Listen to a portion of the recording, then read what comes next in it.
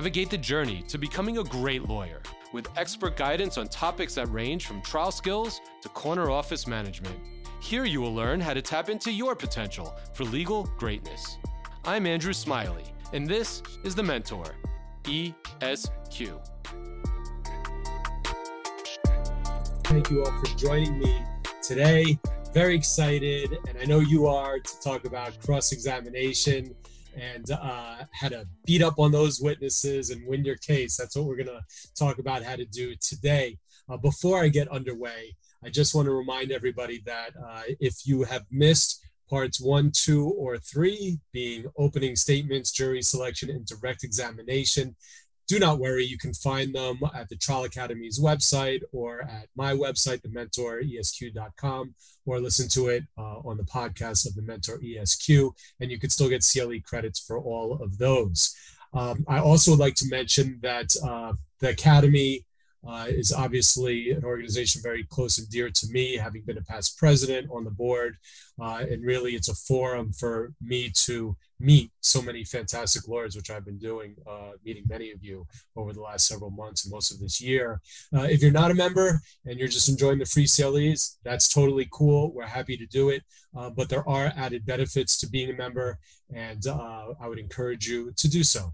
If you find that it's worthwhile, you can even get a discount because you've already participated in the CLEs. So if you're not a member yet, please consider joining us, and you can get involved on the boards, the associate boards. You can make policy, you can change things, and really make a difference. So please consider that. All right, cross-examination. Today we are going to talk about how to grill somebody. And as I always say, if you, take away even just one tidbit from my lectures, then it's worth it, right? Something new. A lot of people have been reaching out to me and saying, well, I didn't necessarily learn anything new, but it reaffirmed that I'm doing things sort of the right way. So maybe that helps. And obviously some people have never been actually trained or learned the appropriate way to prepare to cross-examine a witness, to digest a transcript, to prepare an outline, to impeach properly. So these are all things we're going to talk about today. At the very least, you'll be able to go toe-to-toe with your spouse or your child or your parent. And like my mother always likes to say, don't cross-examine me, Andrew. Take it for what it's worth. So let me give you an overview of what we're going to discuss today. We're going to discuss, obviously, it's all about preparation. Prepare, prepare, prepare. You know, that's my mantra. And it's so important to always prepare for every aspect, but in cross-examination at trial, it's all about preparation. You know, if you've ever observed a good cross-examination, it's not that the lawyer is so great, they're just coming up with all this stuff off the cuff during a trial. It's because there's a behind-the-scenes level of preparation that goes into it that allows you to look so smooth and sharp and quick-witted and prepared, okay? So we're going to talk about having a plan. You always have to have a plan, whether it's, as we talked about last month, in direct examination, part 3, or in cross-examination. What do you want from this witness? What's your plan? We're going to talk about that. We're going to talk about how to digest a transcript. And by digesting a transcript, that's a phrase that I use, many people use. It's going through a pre-trial deposition transcript and highlighting the important stuff and making sure it's accessible and you know how to find it and how you use that to prepare and conduct a cross-examination. We're going to talk about researching the witness who you're going to cross-examine, something that not everybody does, which I'm going to share a cool story with you about how effective it can be and make a difference in the whole case, because you can find some good stuff out these days. You're going to want to identify what sections or points that you want to hit on when you cross-examine. We don't just get up in a trial and ask questions. We have a purpose. We want to get our apples. I talked about that in part 3. You need, whether it's your element or something you're going to want to be able to argue to the jury or get into evidence for that purpose. Those are the apples you want to get out for your summation basket, all right? So those are going to be the sections or points to get those apples that you need for your case. We're going to talk about that. Talk about how to prepare the outline. You got to have an outline for cross-examining. It's not something you're going to read while you're doing it, but it's going to help you to get organized and be a safety net if you lose your train of thought when you're in the mix or when you're taking a break to be able to look at. We'll talk about courtroom position. Last time on part 3 in direct exam, we talked about where to stand, if you recall, towards the back of the jury box. Things get a little different on cross-examination. I'm going to share with you my thoughts on courtroom position when you are cross-examining a witness. Talk about how to control a witness. Not all witnesses just sit there and give you nice answers. Sometimes they're long-winded, they don't answer your question, they fight back, especially with expert witnesses. They're a little bit more challenging to question. So you need to learn how to control a witness, and we'll talk about how to do that. And if they don't, get in line and don't respond appropriately, you're going to impeach them. That's the ultimate smackdown. And we're going to talk about how to impeach a witness in cross-examination. One of the most powerful moments that can happen in the courtroom is when you pull out something from their prior testimony that contradicts what they've said to the jury in real time. And then, how to wrap it up, how to wrap up your cross-examination. So that's what we're going to touch on today. And you think you probably know from my prior parts in this series and others, what I like to do is you can feel free to drop any questions you have in the Q&A. And when the break happens for the sponsors' announcements and all of that, I'll take a quick look. If I have time within the first hour, I'll respond to those questions. If not, from 2 to 2:30, that's Q&A. I'll go through them all. I try and address all of the questions. Don't be shy. Put all your questions in there. We'll get to it. And you will also get an extra half a credit if you stay on from 2 to 2:30 for the extra half hour. And this is we're a community, all of us as lawyers. We may have different clients. We may be adverse to each other on a specific case, but we're all attorneys or in the legal profession trying to do our best to represent our clients and to represent ourselves as best as possible. So I don't know everything. And I just share what I think is helpful, but a lot of you will have information that may be helpful. If you have that information, or you can address a question, or if you have a comment, put that in the Q&A in the comments so everybody can see it. I appreciate that as well. All right? Okay. So there's 2 types of witnesses you're going to be. There's either the lay witness. A lay witness is a non-professional who's someone who's not getting paid to testify. It's the driver in a car accident case. It's the friend of the defendant or the plaintiff or a family member. Those are the lay witnesses. An expert witness is someone that is brought in, either a physician, a treating physician. In a medical malpractice case, it could be a liability medical expert. It could be an engineer, a biomechanical engineer, an economist. There's so many types of experts that we use in litigation, and those are witnesses that are usually a little bit more challenging to question. But with the right preparation, it's not a problem. Okay, so you're going to think about which witness it is, first of all, to help you in your preparation, lay or expert. And then you're going to ask yourself in the preparation process, what do I want from this witness? What apples do I want to get? What do I want to be able to talk about in my summation that I want to pull out of this witness's testimony? Is this the witness that's going to hurt my case, that I need to cut at the knees somehow or discredit or show that whatever they're attempting to say is just a bunch of nonsense and highlight that to the jury so they can't hurt the case? Could this witness, even if it's a witness for your adversary, maybe the witness can help your case? Maybe there's things that you can draw out nice and easy from that witness on cross-examination. Most of the time, it's a mix of both. You usually can get things that can help your case and draw those out, and you can cut them down on the things that they may have said indirect to hurt your case. All right. And again, you're going to want to get these apples for your summation basket. So think about, have a plan for what you want with your witness. And then get to the transcripts. Let's talk about digesting transcripts. Now, in criminal cases, for those of you that are defense lawyers, criminal defense, or prosecutors, that's not what I do, but my understanding is you don't have pretrial depositions, and it's all off the cuff as far as questioning without the benefit of prior sworn testimony to use to prepare. In civil cases, you generally will have pretrial deposition testimony and transcripts to use to prepare. You'll certainly have it of all the main witnesses in the case. Experts usually are not deposed in civil cases unless you're in federal court, in which case they are, and you will have those transcripts. So whatever it is, you want to gather one or more of the transcripts for the witness.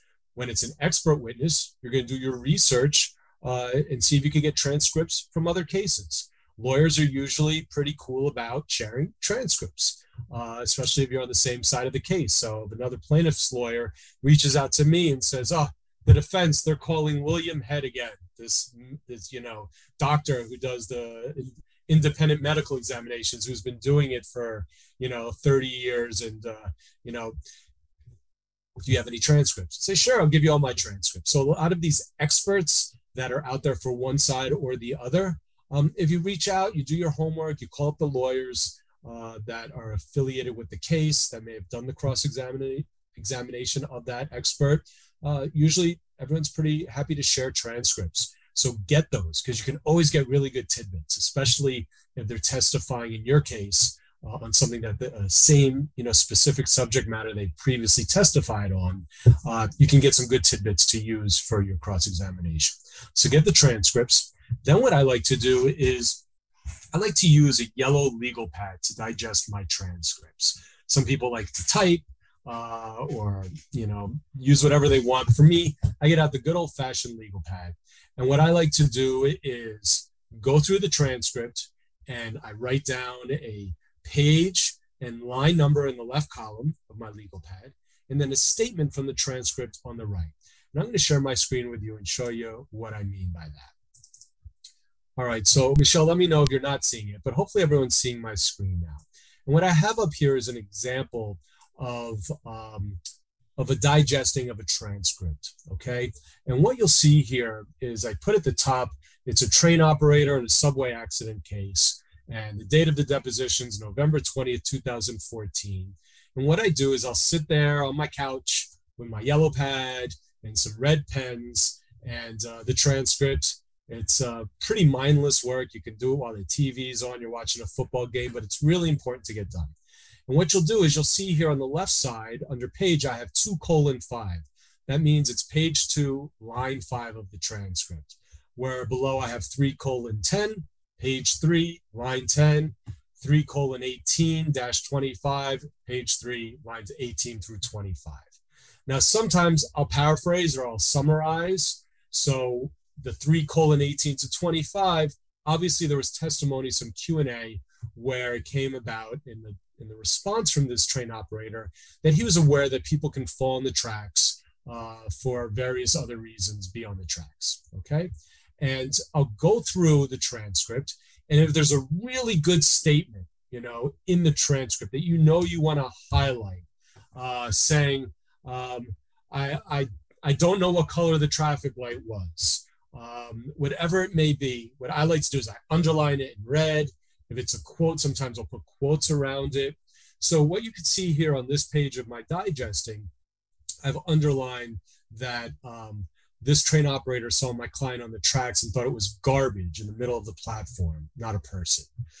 That he was 3 car lengths away when he first saw what he thought was garbage on the tracks, when in fact it was actually my client passed out on the tracks. That he was 1 car length away when he put the brakes into emergency. So what I'll do is, whether it's a train operator or a driver of a car or whatever the subject matter is, I will do this through the whole transcript, and I'll usually have a lot of legal pages of it. So I'm just showing you one page as an example, but I'll go through a 300-page transcript and multiple legal pages of digesting it. And it's really important to have this digest. This is a foundation of building your cross-examination and preparing, because it's basically like an index. It'll tell you where all the good stuff is and how to get to it quickly. And the process of going through this and underlining things and circling things or starring things, whatever works for you, you'll be able to start picturing this on the page. And you're up there and you're going to know 3 car lengths away. You're going to remember that was there. You're going to look at this digest if you need to, and you'll bring it with you to trial. And you'll see, oh, this was at 15:2. You're going to know where everything is, which is going to be important for impeachment. So you're going to digest any transcript and every transcript you have on a lay witness or an expert witness prior to preparing your outline, okay? And that is my sample for that. Let me stop sharing. All right. Then after you've gone ahead and you've done the digesting, then the next thing you could start to do is research the witness. Again, you want to get all the information down first before you start working on your outline and your point. You want to see what you've got on this witness. So after I digest the transcripts, I like to research the witness. Today, as many of us know, it's really amazing the things we can find out about people online. I always Google a witness, no matter what, before cross-examining them. I always Google a witness before I conduct a deposition of that witness. So you can just Google the person. You can look up the jury verdict reporter, which is a nationwide database where you can look up expert witnesses for sure. You can look in whether it's Pacer, eLaw, or eCourts, or one of these online services. You can look up witnesses that way. There's lots of ways. Go on Instagram now. I get some great stuff. I found out that 2 witnesses in a case I have now, it's a ski accident case, and they're 2 different patrollers and given different versions. And I was about to question one of them the night before I Googled her. And sure enough, I see her Instagram, which is public. And I see a guy next to her with her arm around him and kissing him and all that. And it's the other patroller. And I find out, they're a couple. This makes sense now. So you never know what you can find. So it's really important to do it. And I'm going to tell you one little story. And it was on this train accident case where my client was intoxicated and fell on the tracks, where the defense for the transit authority called in a toxicologist. And the toxicologist was from Florida. I figured it was a pretty heavy hitter. I looked up this curriculum vitae and saw a lot of credentials in there. And the night before I'm going to cross-examine this toxicologist, I start doing some Google searching. And sure enough, I come across a document, a stipulation of settlement signed by this witness online. I was able to print it out with his signature. It was an agreement, a settlement with the Attorney General's office saying, I hereby agree I will not practice toxicology in the state of New York for 6 years as a result of some wrongdoing going on at this witness's lab. And now I knew why this witness was in Florida and being flown in. For the life of me, it must have just been something that the defense overlooked or this witness didn't share with them. And so I print it out. I bring it to trial, and at the time of my cross-examination that I let loose on it, the defense wasn't happy. The jurors' jaws dropped. They said, "Oh, that's why you came in from Florida, because you're not licensed to practice in New York. You got kicked out of New York, didn't you? But you're coming in here to testify." So you could always find, not always, but often find interesting stuff. So it's really important that you take a moment and do some research. Thank you, Michelle. So once you gather all this information, as much as you can on the witness by digesting transcripts, prior testimony, doing research online, then you want to start thinking about the points that you want to make or the sections that are going to touch on the areas that are important for getting the apples in your basket, for your evidence, for the collateral issues like showing this person's a hired gun and they're not really objective. And you want to create, I usually suggest 5 to 10 sections or point headings for your outline of what you want to go over in your cross and the information you want to get. So, what we call collateral issue or collateral issues should be a section. And collateral is the fact that this toxicologist was kicked out of New York. Collateral is the fact that if you're cross-examining Dr. Head, you can show that he's probably made, he's probably examined 100,000+ people and made however much and millions of dollars, and not one of them's ever been on behalf of a plaintiff. These are things that you want to have a section on. Prior criminal convictions, prior lawsuits or accidents, whatever it is, collateral issues. Sometimes you don't need to go there, but if it's a witness who you've decided is going to attempt to hurt you, and usually that's going to be an expert called by the other side whose sole goal is to come in and rebut your case, you're going to want to be able to highlight this isn't really an objective opinion you're giving. And so you can't say it, but what you want to highlight, this is a hired gun. I have attached in the materials for today, I like to talk about two cases primarily. One is the subway case because it's got lots of good things to talk about, the subway accident case, but also my last case on trial before His Honorable Sampson in Queens, the Amador case with the motorcycle and the car. And in that case, we had a biomechanical engineer who's excellent, and we did all kinds of recreations and maps, and we were able to reconstruct the accident for our case. And in rebuttal, they brought in a biomechanical engineer. And I've given you in the materials my cross-examination of the defense biomechanical engineer. And I encourage you to take a moment and read through it. I think you'll enjoy it. But primarily, what I was trying to do is highlight that although on his direct, he's trying to come across as a scientist and he is able to reconstruct how this happened. And at the end of the day, he didn't base anything on science. He didn't measure anything. He didn't do diagrams. And so I really went out of my way to undercut him and saying, you haven't based this. This isn't objective. And then I segued into saying, oh, and you're not really here objectively. You're here for defense counsel's law firm, right? Don't you do a lot of work for his firm? Objection, and that's all fair game. It got overruled. And I brought out that, he's reviewed 15 cases at trial and probably 100 prior to trial for the same firm.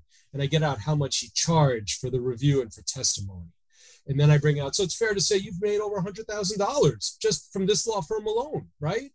And this jury, though, you want this jury to believe that your opinion, without any measurements or diagrams or any of the other stuff that our expert provided to them, that's just objective, that you're not here trying to make an argument. So you want to have sections of that, and you want to decide when you're going to use them in your outline. I generally try and save the collateral stuff for right after, when the witness really is giving me a hard time and not giving me a straight answer, or thinks they made a point. You hit them with it at the right time. So you do your outline, and in the train case, I'm going to give you an example of a couple of headings that I did and how I prepared it. And for your outline, you can type it, you can handwrite it out again on a legal pad, you can do it on loose leaf paper in a notebook if you'd like. However you find you work best. Again, I can't underscore enough that we all do things differently. We all process things differently. Just because I do something one way doesn't mean it's the right way. It's the way that works for me.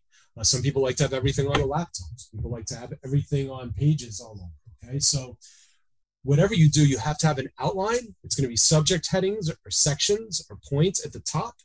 Then below it, it's the points you want to make.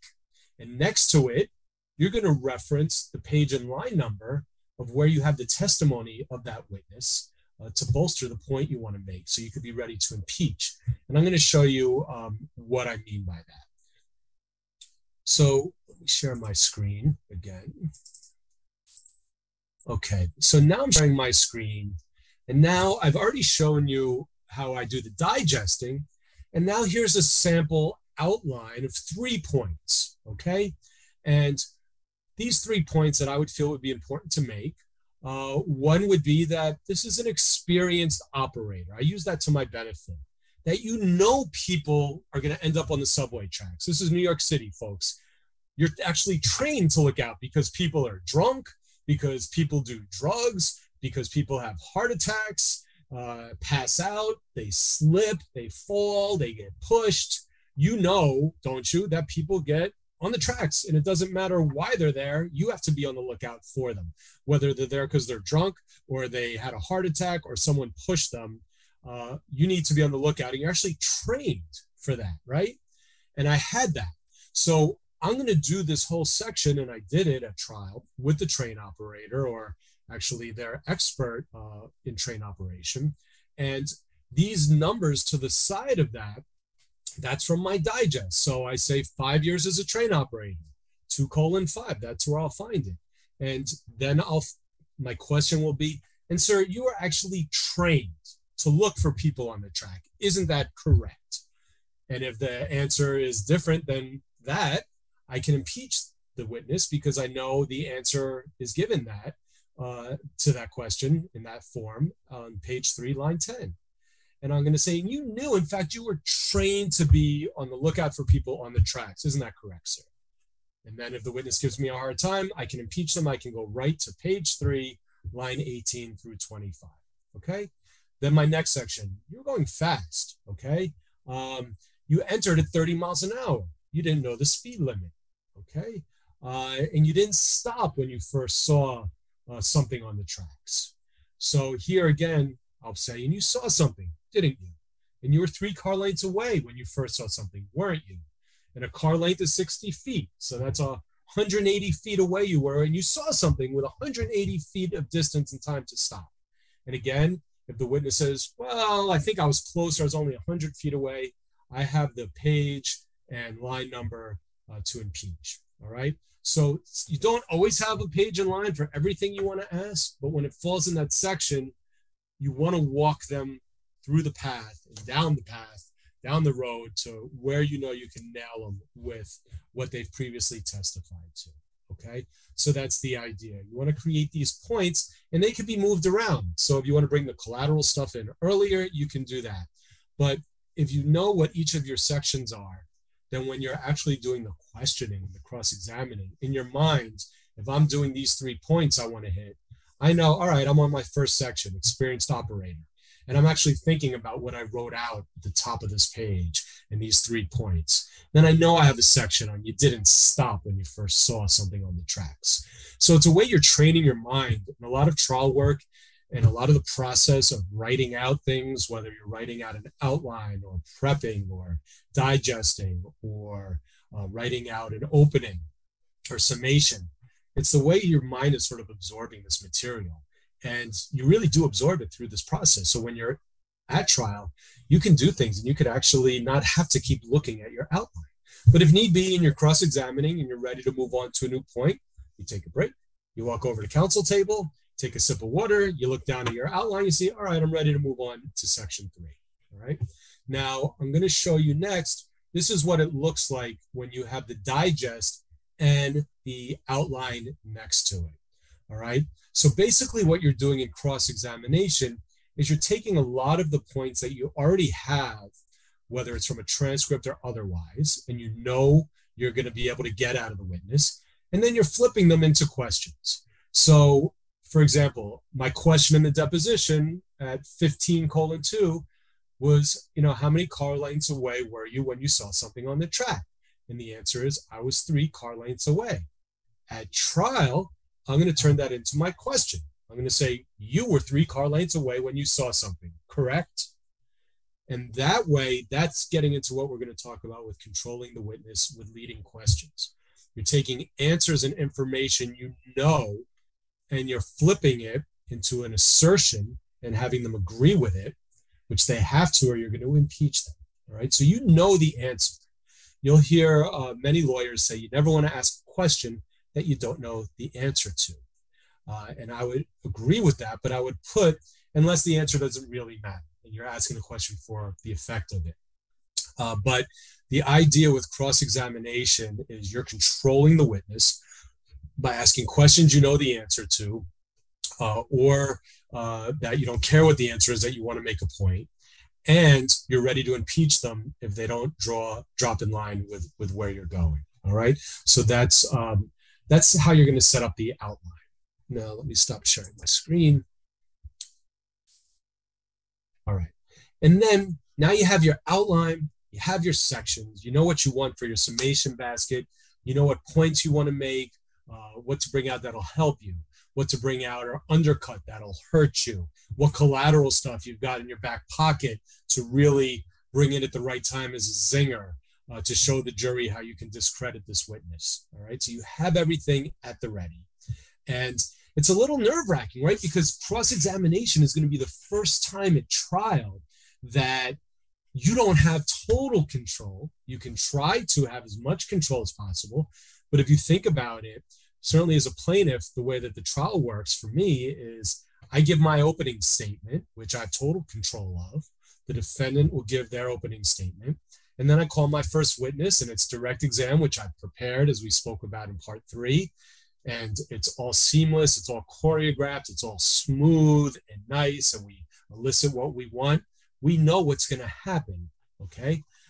But when you start off with cross-examining a witness, you don't know what's going to happen. So usually the defense lawyer is the first one because they have to get up and cross-examine my witnesses, the plaintiff or whoever else I'm calling in my case in chief. And it's a little nerve-wracking because you're not sure how they're going to respond. And you don't need to beat up on a witness or raise your voice or appear aggressive to be a good cross-examiner. I tried a case against a formidable adversary many, many years ago, and he was very soft-spoken. And he just stood at his podium and asked questions in a very soft-spoken, measured manner to elicit the answers that he wanted. They were tight questions. He got what he wanted from my witness, and it was very persuasive and effective. So you don't need to use your hands and raise your voice or appear aggressive just because it's cross-examination. Now, some witnesses, if they're just going to give it up, you're like, and you did this, right? Yes, sir. And you did that, right? Yes, sir. And you didn't look wherever you were going. That's right, Mr. Smiley. You were completely at fault in this case, weren't you? Yeah. You get some of these witnesses that they'll just yes you and they'll just follow what you're saying. You don't often get those, but sometimes you do. All right. So prepare when you're preparing your witnesses for direct on cross. Tell them don't just agree because the lawyer's saying something. Listen to the question, because we try and get into that mode where in cross we can get the witness to sit and nod and sort of say, yes, that's correct. Yes, that's correct. That'll happen more often with lay witnesses. Expert witnesses are going to fight you to the point where they won't even just give you a straight answer. And a lot of professional experts, like the transcript that I gave you of the biomechanical engineer in the Amador case, they like to use different tricks so that they don't really have to answer your question. One that this expert tried to use is, well, I can't answer that yes or no. I have to qualify it. That's a big thing. I need to qualify my answer. May I qualify it? And I always say, no, you can't qualify it. You can answer my question. And I'll ask it again. If you don't understand it, I'll rephrase it. But answer my question, please. And you need to do that in depositions. I was just in a deposition last week, 2 weeks ago. The witness was very cagey, and she just wouldn't answer my question. She'd give long-winded answers, and I'd say, that wasn't my question, though. Here's what I'm asking you. And then the defense lawyer starts saying, objection, asked and answered. The witness answered. You may not like their answer, but that's the answer. And don't back off. I say, no, they didn't answer my question, and we'll read it back, and I'm going to keep asking it until I get the answer I want. And that's how you have to feel when you're doing your cross-examination. You don't stop until you get the answer that you're looking for, because otherwise you're bailing on your plan. You have to execute your plan. You have to know what you need, and you have to get it, okay? So there are different ways to do that when you are actually doing the questioning. What I like to do as far as courtroom position is not stay at the back of the jury box like in direct examination, but get up in the grill, right up in their face, in that sort of comfort zone or discomfort zone when I ask questions. I like to move forward and back. I don't want to be stuck behind a podium. In direct examination, as the lawyer, you want to blend in. You want your witness to be the star. In cross-examination, you want the focus to be on the questions you're asking and on you and your incredulity. And you're looking at like, they're talking nonsense, and let the jury see your disbelief in how you're asking questions or doing things. And the way that you can do that is not by being stuck at a podium, but it's by moving freely within the courtroom in the well. You can move a little closer. You can back up a little bit, side to side, but not staying still. And again, some judges will not allow you to do that, but most will. So just ask. We spoke about this in earlier parts in the series. You always want to ask the judge what the rules are about being stuck at a podium or whether you can move around. And I do not like to be stuck at a podium on cross. My style is I talk with my hands. I'll be sarcastic. I'll look at the jury. And you'll get a sense of that if you read the transcript that's in the materials with this witness. And I'm saying, you didn't measure that, did you? And then he's like, well, I approximate. I'm like, well, approximating isn't science. You just told the jury it was 100 feet. But where's your measurement? Well, I did measure it. Well, where's a picture of it? Where's a picture of your ruler? Where's a notation that you took down? Well, it was approximately 100 feet. Well, approximate isn't science. We're here talking about science, right? And I'll look at the jury, and you can kind of do that. And if it's not your comfort level in cross, you don't have to. But if you can and you feel comfortable with it, you want to change your tone, your inflection.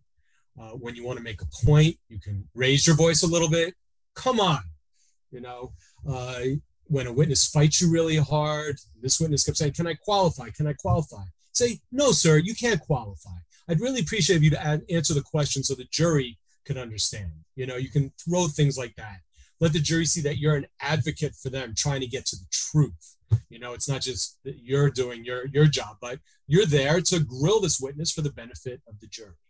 And sometimes if you even know what's coming down in your opening, you can say something like, members of the jury, just want to give you a preview, heads up.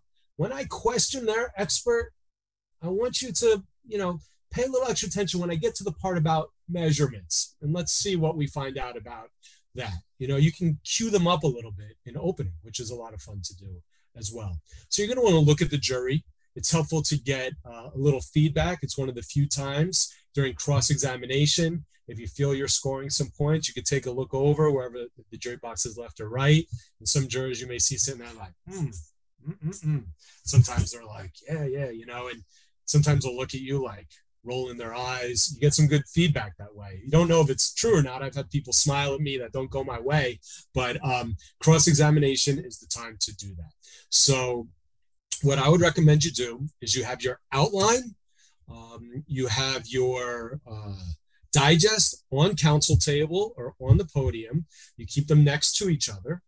Then you question the witness with leading questions. That's how you control a witness, okay? Let's talk about controlling a witness.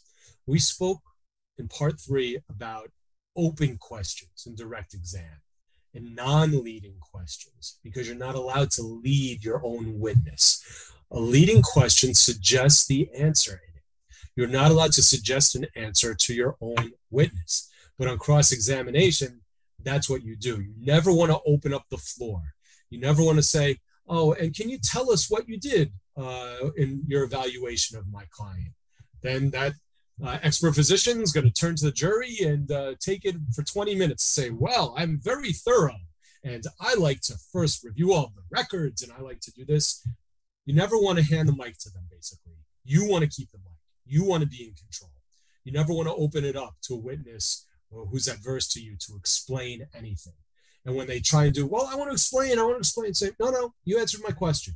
That's what redirect is for. We spoke about that last time. Their lawyer can get up and say, Mr. Smiley didn't want you to explain, but why don't you go ahead now and explain, okay? And 9 times out of 10, that redirect isn't done. So you cut them off. You're in charge. And you ask leading questions. Isn't it true that? Wouldn't you agree that? Or you just make a statement and end it with correct. You're 3 car lengths away, correct? All right, so you're always doing a closed question. That's how you keep control. Now, if the witness isn't answering you in a straight answer, gives a really long-winded answer, you can't cut them off. And I know it gets frustrating. I think I get asked that question probably more than any other question on cross-examination is I ask a question and the witness just rambles on and on and on, and they're not answering my question. And the judge is getting frustrated and I'm getting frustrated and I feel like I can't get my answer. So what you need to do is you give it a couple shots. So first, if it's a really long, lengthy answer that doesn't answer your question on cross, you say, Mr. and Mrs. Witness, I appreciate that answer, but that wasn't an answer to my question. I'm asking you to please answer my question, which is as follows. Isn't it true that? And then if they go on and on and on, you say, again, I understand your hesitancy to answer my question, but you need to answer my question, please. And can you do it in a yes or no? That's another way you could do it. Objection, you may get some objections from your adversary, but it's fair game to ask a witness, can you answer this as a yes or no, please? And you'll see in my transcript that Judge Sampson got involved because usually the judge will get annoyed as well when a witness is just not answering questions and not being straight and being cagey. And they'll say, can you answer the question as a yes or no, please?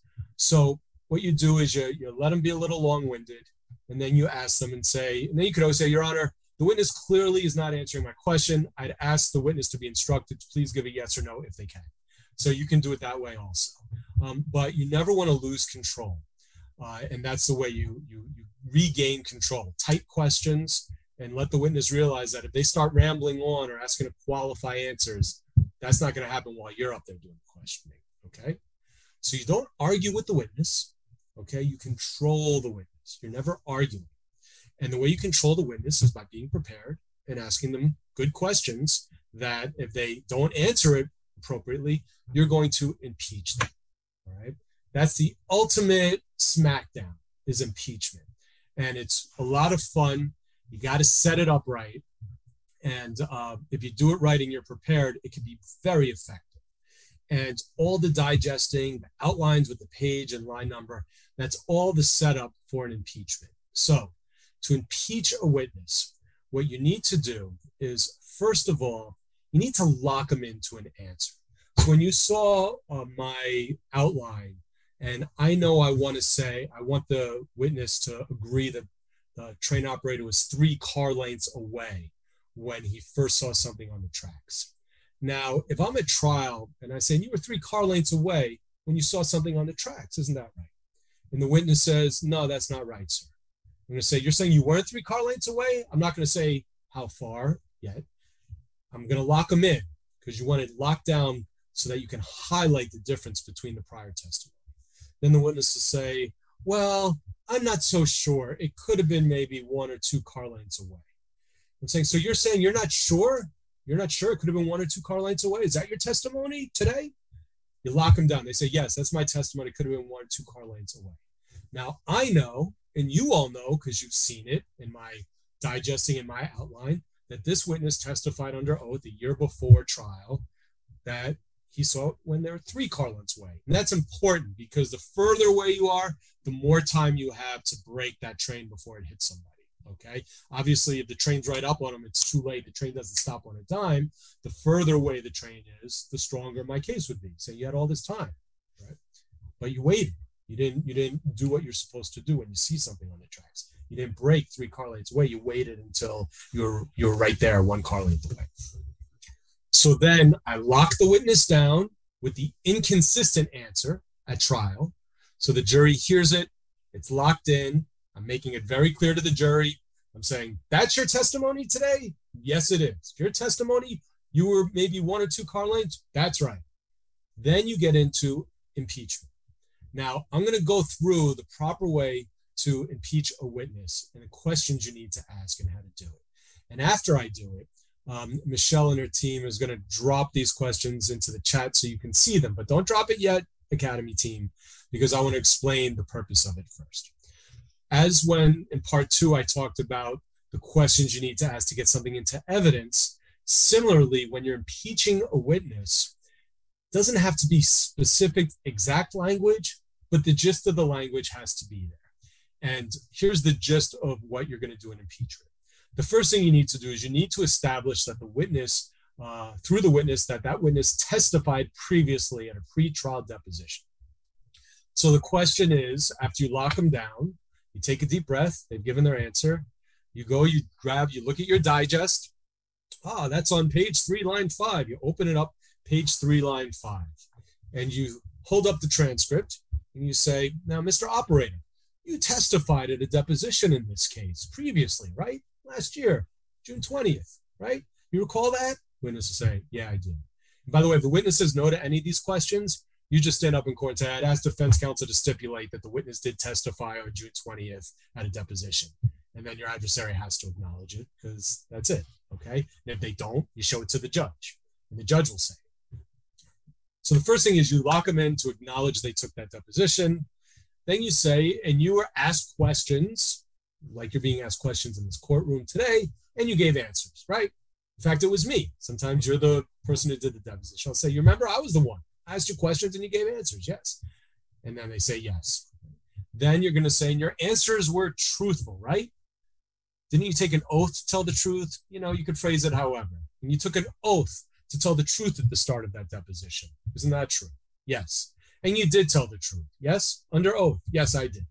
And there was an attorney there representing you, right? You weren't there alone, lawyer sitting next to you. Yes. All right. And then after the deposition, you had a chance to review that transcript and make any changes, right?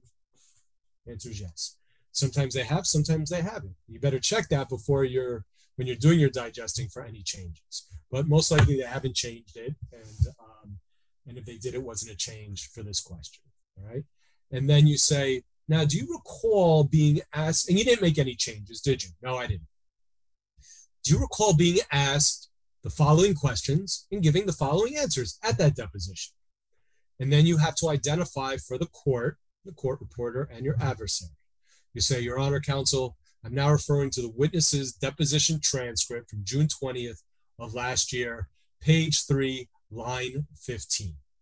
Okay. This way, the jury sees what's going on. They get it because you've laid the groundwork. Then you read the question, and you read it clearly, loudly, and slowly. So the witness, the jury, everyone hears. Question, how far away were you when you first saw something on the train tracks? Answer, and I always like to make it a little stronger. And this was your answer. Answer, I was 3, and then I turn and I look at the jury. I was 3 car lengths away. Do you recall being asked that question and giving that answer? And see what the witness says. They're usually like, oh, I may have, or I don't recall that. And if they don't recall it, then you say, Your Honor, I'd ask counsel to stipulate that that was a fair and accurate reading of the witness's answer under oath. And then, and then the judge says, counsel, any objection? No, that was it. So you get it in and say, so a year ago under oath, closer to the time of the accident, you didn't hesitate. You didn't approximate. You said 3 car lengths away. But now for the very first time, when I'm cross-examining you in front of this jury, you're now hedging and you're saying maybe 1 or 2 car lengths away. That's what you just said. Isn't that right, sir? Okay. So that's how you do it. And now the Academy, if you would, folks, just drop in those questions, the impeachment questions. Again, if you're going to do it, you don't have to do it exactly in those words, but you do have to get the gist out that they testified previously under oath, lawyer there, answered truthfully, and now it's inconsistent. Now, if you're going to impeach, make sure you have something that's a direct contradiction. I see many attorneys try and impeach my witnesses or other witnesses in other trials where there's really not an inconsistent statement. So I'll be there. My witness will say, yeah, I walked to work that day. They'll say, do you recall giving a deposition on this date? And they'll go through all the layers. And I'm like, I don't know where they're going. I've looked through this transcript. I know everything my client said. And then the answer will be, and your answer was, I walked to work, but it was later that day, or something like that. And it's just not, there's nothing inconsistent. And it just looks weak. And the jury has no idea why you're doing it. So if you're going to impeach, make sure it's on something important and make sure it's strongly inconsistent and you've locked them down. And that way you're keeping them in control. And you could be sure as you're continuing on in the deposition, you can just, sometimes I'll get to a point where I have witnesses just not listening to me. I'll go to the transcript and I'll say, do we need to look back at your transcript? You remember what you said? No, I remember. It's sort of like you're waving it there. If you're joining us via podcast, the second attendance verification code for today's CLE is POD 463. Again, that's POD 463. So now we've learned how to prepare, how to digest, how to identify points, do our research, do the collateral work, move around the courtroom, get a little bit comfortable, get your feet under you, feel comfortable with the question and answer, how to do the inflections, how to check out the jury, cue them a little bit. And then, when it's time to stop.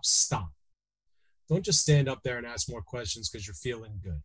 And you always want to end strong. Same thing with direct examination. Never end on an objection, sustained, okay? You never want to ask a question, have there be an objection, have the judge sustain it, and say I have nothing further, unless you're really doing it for a point. It's like a My Cousin Vinny moment, where, they're saying, what did he say about, do grits on your stove? Do you have magic grits? and how many fingers. And, if you just want to yell and scream or just make a point, like, you are not objecting, are you, sir? And you've already asked it too many times, and objection, ask and answer. I mean, that's okay to end. But you really want to think about what your last question is going to be, always on direct and on cross-examination, okay? So, sometimes, like in this train operator, I could have had as my last question, I could have said, you could have stopped the train earlier, but you didn't, correct? And that's a good question because, there's nothing the witness is going to say. And then you end and you say, thank you. As in all examinations and all presentations, whether it's opening or closing, you want to end strong. You want to take a deep breath. You want to turn and walk confidently back to counsel table. Even if the cross didn't go as great as you hoped it to, you want to appear strong because maybe the jury will think that it was good just because you look like you were doing a good job, even if substantively you didn't get everything you wanted to. Impressions are important, folks. So it's always keep that in mind that jurors are looking at you all the time. All right. So then you go back and then you sit down.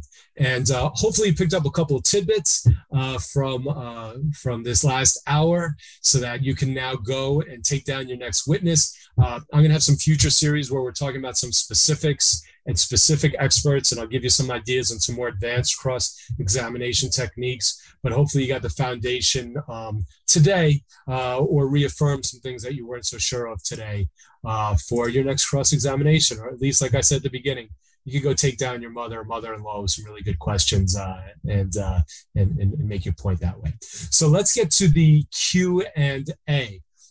I try and get through all this as much as possible. You can always reach out to me. Always shoot me an email, call me. I'm always happy to workshop and talk about things. So I'm taking a look through the questions now. And someone's saying, can you say the words you use to impeach from a prior transcript? I'm not sure what the question is, but hopefully I covered that when I talked about impeachment. And then someone's saying, do you take handwritten notes of the direct examination of the witness before you do a cross? That's a really good question. So obviously, before I get up to do my cross-examination and before you will get up to do your cross-examination, the witness is being questioned. You really want to pay attention, as in anything during a trial. When you're doing the question, and even when you're not doing the questioning of a witness, you want to stay focused because things happen. Witnesses say things, your own witness or your adversary's witness, that you may not expect. So you want to make notes of that. And if they say something on direct that you're like, what did they just say? That's not what, and because you previously digested it, you may want to come out swinging right away and start off and say, I just heard you say on direct examination that you were one car length away when this happened and there was nothing you could have done. Was that your testimony? Do we all hear that right? And then you go right into impeachment. So it's important to take notes of things that come out on direct. You shouldn't have your head down writing nonstop, just things that you think need to be addressed in your cross. And again, be surgical about it. You don't want broad strokes. You want tight things that'll make a point, whether it's for collateral or substantive purposes. All right, so someone's asking me, how do you deal with a situation where you're trying to impeach a witness and they're like, well, I did say that, but what I really meant was, they try and get out of it. The key there is you really have to lock them down. So if it's an unqualified answer, I'm 3 car lengths away, and then you lock them into an unqualified answer at trial, I was 1 to 2 car lengths, or even where they're not sure. If you have a difference, sure, not sure, 3 car lengths, 1, as long as you lock it in and the witness says, well, at my prior deposition, maybe I didn't know. You just need to be prepared to say, oh, so you didn't say you weren't sure then. You were pretty clear. I just read your answer. You said 3 car lengths. And now you're saying that's not what you meant? Well, if that's not what you meant, why didn't you correct it on the errata sheet? Why didn't you say something different in your, direct examination? Why didn't you explain that with your lawyer during redirect examination? So don't let the witness get away with it. And again, that goes to don't impeach if on the prior answer in a deposition, if it's not a strong answer, if it's a little wishy-washy, and let's say the prior answer and the witness said, I'm not sure exactly. If I had to approximate, it might have been 2 or 3. and then at trial the witness says, I'm not sure, I'm thinking maybe 2, that may not be a good that may not be a good impeachment, because then they'll say, yeah, like I said in my prior one, I wasn't sure, it could have been 2 or 3. And yeah, I said 2, but it could have been 2. So again, it all depends on how strong you can lock them in at their deposition and how strong you could pin them down on it to impeach them at trial.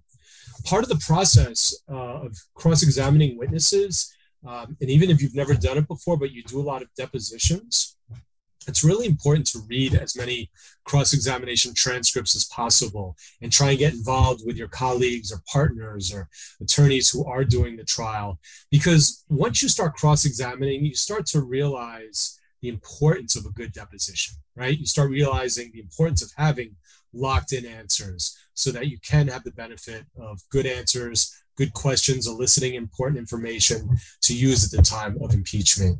One of my partners who will do a lot of depositions for our firm, and then I end up trying the case, and I tell him how I nailed someone. He's like, yeah, that's because I got the good answer in my deposition. I'm like, yes, you did. You did a great job, and it set me up for a strong impeachment. Okay. Let's see.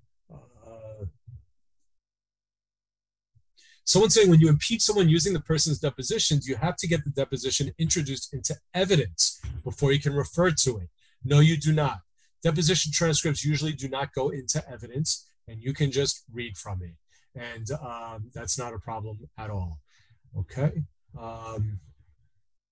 Is my advice on cross-examination any different if it's a bench trial and not a jury trial?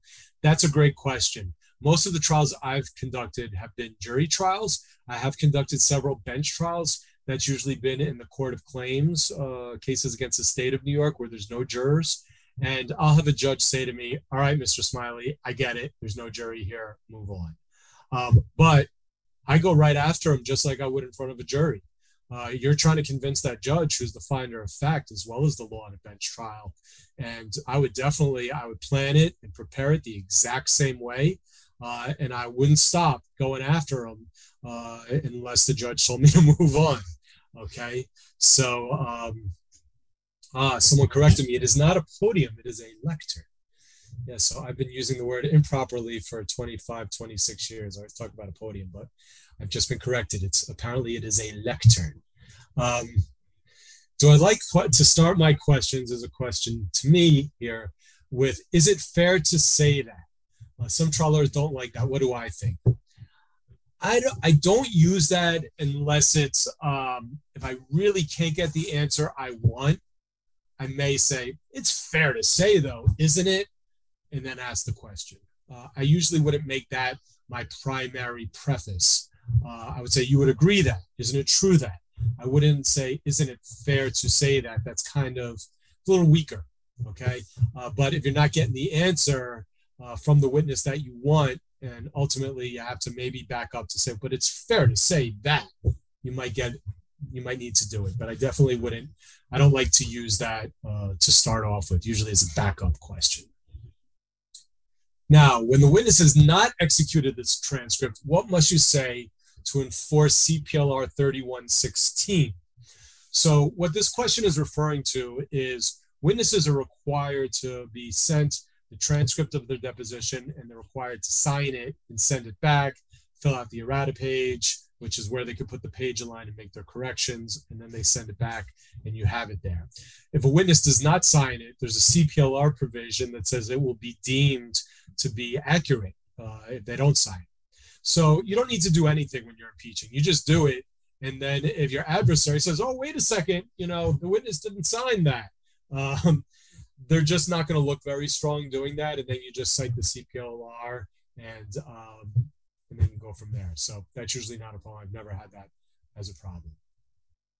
Someone's saying when a witness denies reading and denying the deposition transcript, has he waived his right to do so prior to trial? I don't recall testifying to that. The bottom line is, if you have a transcript and there is another lawyer there and it's been recorded, it's coming in, unless your adversary has a very good argument to make that this is not actually the witness's testimony, then you'll have to deal with that. But otherwise, if it's a transcript and the court reporter took it down and it's got a date and a time, I don't see you having any problem impeaching from that transcript ever. Okay. Let's see. I see a lot of stuff talking back and forth to each other in the Q&A, which is great. All right. Someone's asking me, do I have an opinion in terms of presentation for purposes of cross-exam, using a projector TV to highlight inconsistent testimony on video, that type of thing? I don't.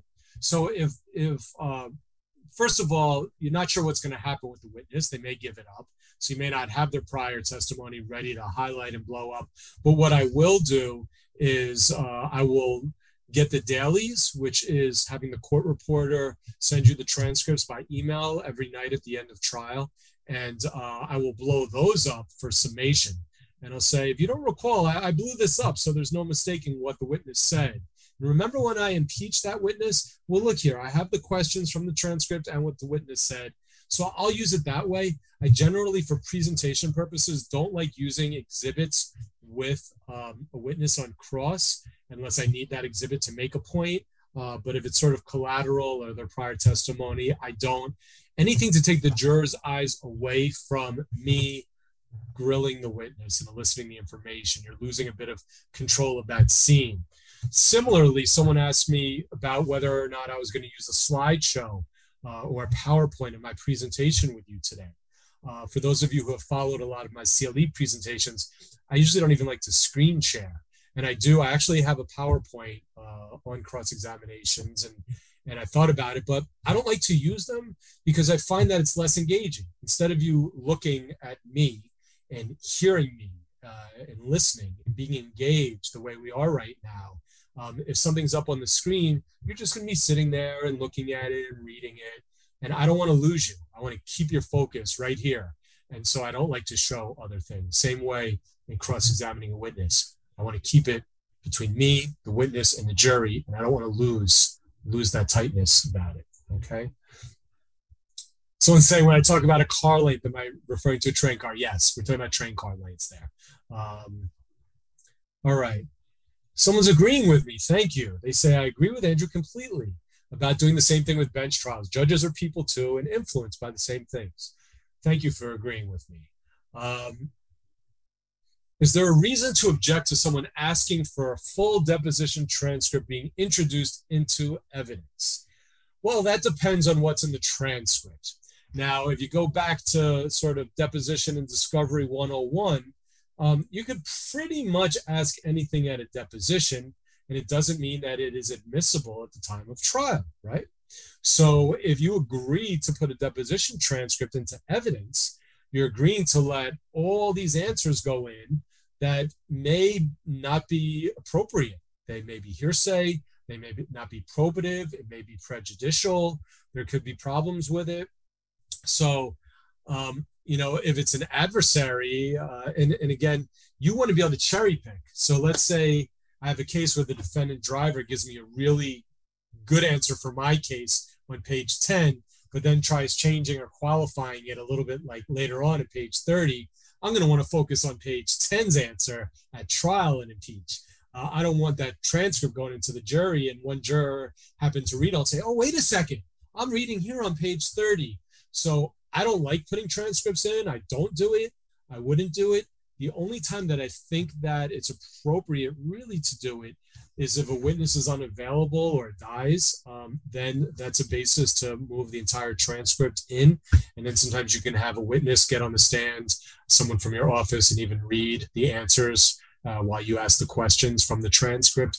But no, my advice would be never put a full transcript into evidence. There's no reason to do so, and I don't see any benefit to doing that. If I ask the witness if he had the opportunity to review the transcript and the witness says no, isn't that deflating? Well, then you say, all right, so you never reviewed your transcript? The answer is no. Did the lawyer send it to you? Then you want to look, and then you want to have that letter that you sent. If it's a non-party witness, the letter you sent to them where it tells them to read it, and then you bring that out. And if you send it to their counsel, you want to say, well, I have here a letter. Do you see this? Are you saying your lawyer didn't give it to you and ask you to sign it? No, my lawyer never gave it to me. Okay. And then you'll show it to them and say, so do you deny you said this? Yeah, I deny I said that, and I would have changed it. Okay. I mean, you have to be quick on your feet. You have to be prepared. You always want to have the paperwork transmitting the transcript to the defendant or to the witness's counsel or to the witness, his or herself. If they're non-party, you sent it to them for that purpose. Let's see. A cross question. The light was red. And the answer is I don't recall. We have no reason to dispute the light was red. Isn't that true? Yeah, there's lots of ways to be curious, to be clever with your questioning on cross-examination.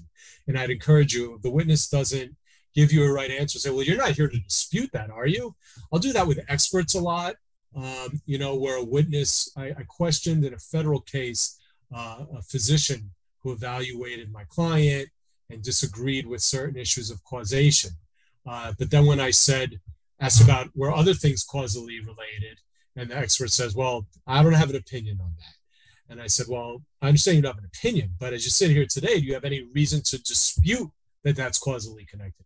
Well, I don't have an opinion on that. I understand you don't have an opinion, doctor. I'm asking is based on what you've reviewed in preparing for this case and evaluating my client and for this deposition, is there anything you see that gives you an opinion that would dispute that?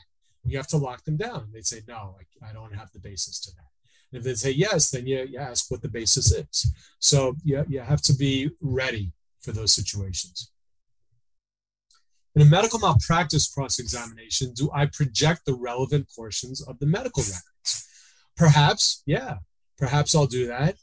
For example, if you have a case, let's say I have a medical malpractice case pending right now, so I'm not going to talk about the details, but let's just say one of the physicians in the hospital chart diagnosed a condition that our client had, and it's in the chart. And then it's our argument in this case that they identified it, but then ignored it and went on for the remainder of the time my client was in the intensive care and didn't address that condition that one of the attendings put in the chart earlier on. And they're all trying to say, oh, well, they didn't mean that when they put that in, and they backpedal. So in that situation, I'm going to put that up at trial. And I'm going to say, it's right there. It's typed right in, right there. You see it. You want the jury to see it. So if it's that type of situation, if there's something really pertinent, you want to throw that up there so you're prepared for that. Again, every case is different, and lawyers like to present things differently. And sometimes you don't want to ruin your flow. But if it's something that's pivotal in your case, then yes, sometimes you do want to have that up to question them. Don't some judges tell you that you can't cut off a witness? Do you recommend moving to strike that portion as non-responsive? What about making a deal with a witness that you ask questions that can be answered yes or no?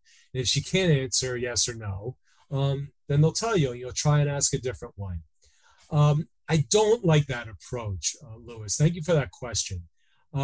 It's true, you should never cut off a witness. That's why, if you recall earlier, I said if the witness isn't giving you an answer, you sit there, and sometimes they're giving a really long-winded answer. And I'll cross my arms, and I'll turn, and I'll roll my eyes, and I'll look at the jury, and I'll sort of be a little dramatic about it, waiting, and I'll say, okay, thank you. You just gave a very long answer, but it wasn't an answer to my question. Here was my question. So you try it that way. And then I don't like making deals. I don't like that style because you're not there to make deals with a witness. That's not your job. Your job is to answer questions, ask questions, and get answers to it. So I wouldn't suggest saying, can we have an understanding that I'm going to ask a question and you're going to answer yes or no? And if you can't, you're going to let me know. I don't like that.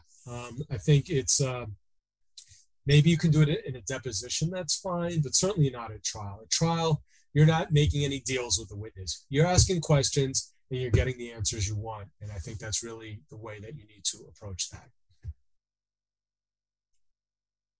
Someone asked a question, in Southern New York, do I have a general feeling as to whether I'd prefer to be in state or federal court representing plaintiffs?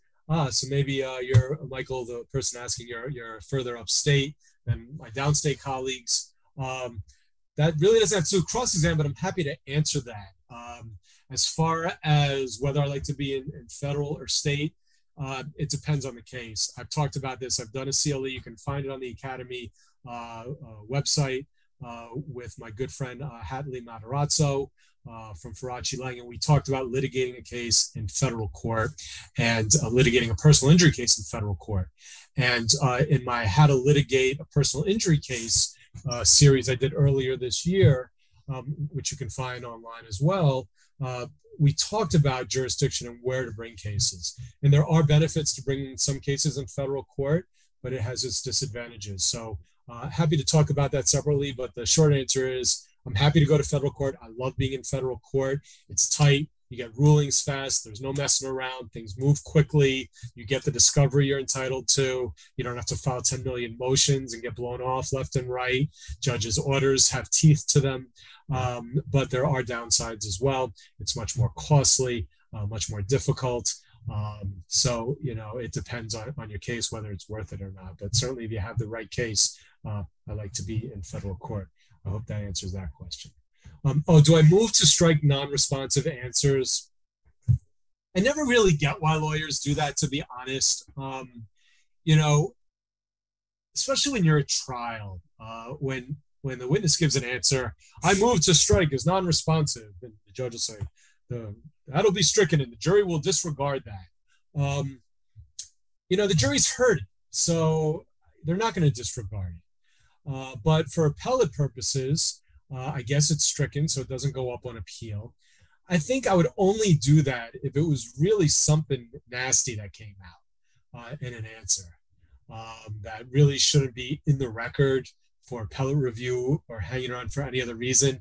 I can't think of something about that, but I would do it if you think it's really appropriate, but generally, if the witness just really isn't giving an answer after a while, that is a technique you can use. Move to strike as non-responsive. You are taking a risk, though, that the judge may not strike it, in which case it looks like you've made a bad, motion, and that can interrupt your flow. The judge may say, no, I'm going to let the witness stand, and that can be a little deflating when you're in the middle of cross-examination. So I'd be cautious and judicious with moving to strike things as being non-responsive. Someone's saying if a jury asks for a readback, they won't hear it again. So depending on what it is, just be careful about what's going on there. All right, so I think I've gotten through most of the questions. Let me take a look here. I appreciate everybody's good questions and everybody hanging in there with me. This late, there's still over 600 of you staying in for the Q&A. So I really appreciate that. I love the fact that we can all be together as a community like this, talk about things. The next part that we'll be talking about after the new year is going to be on closing arguments.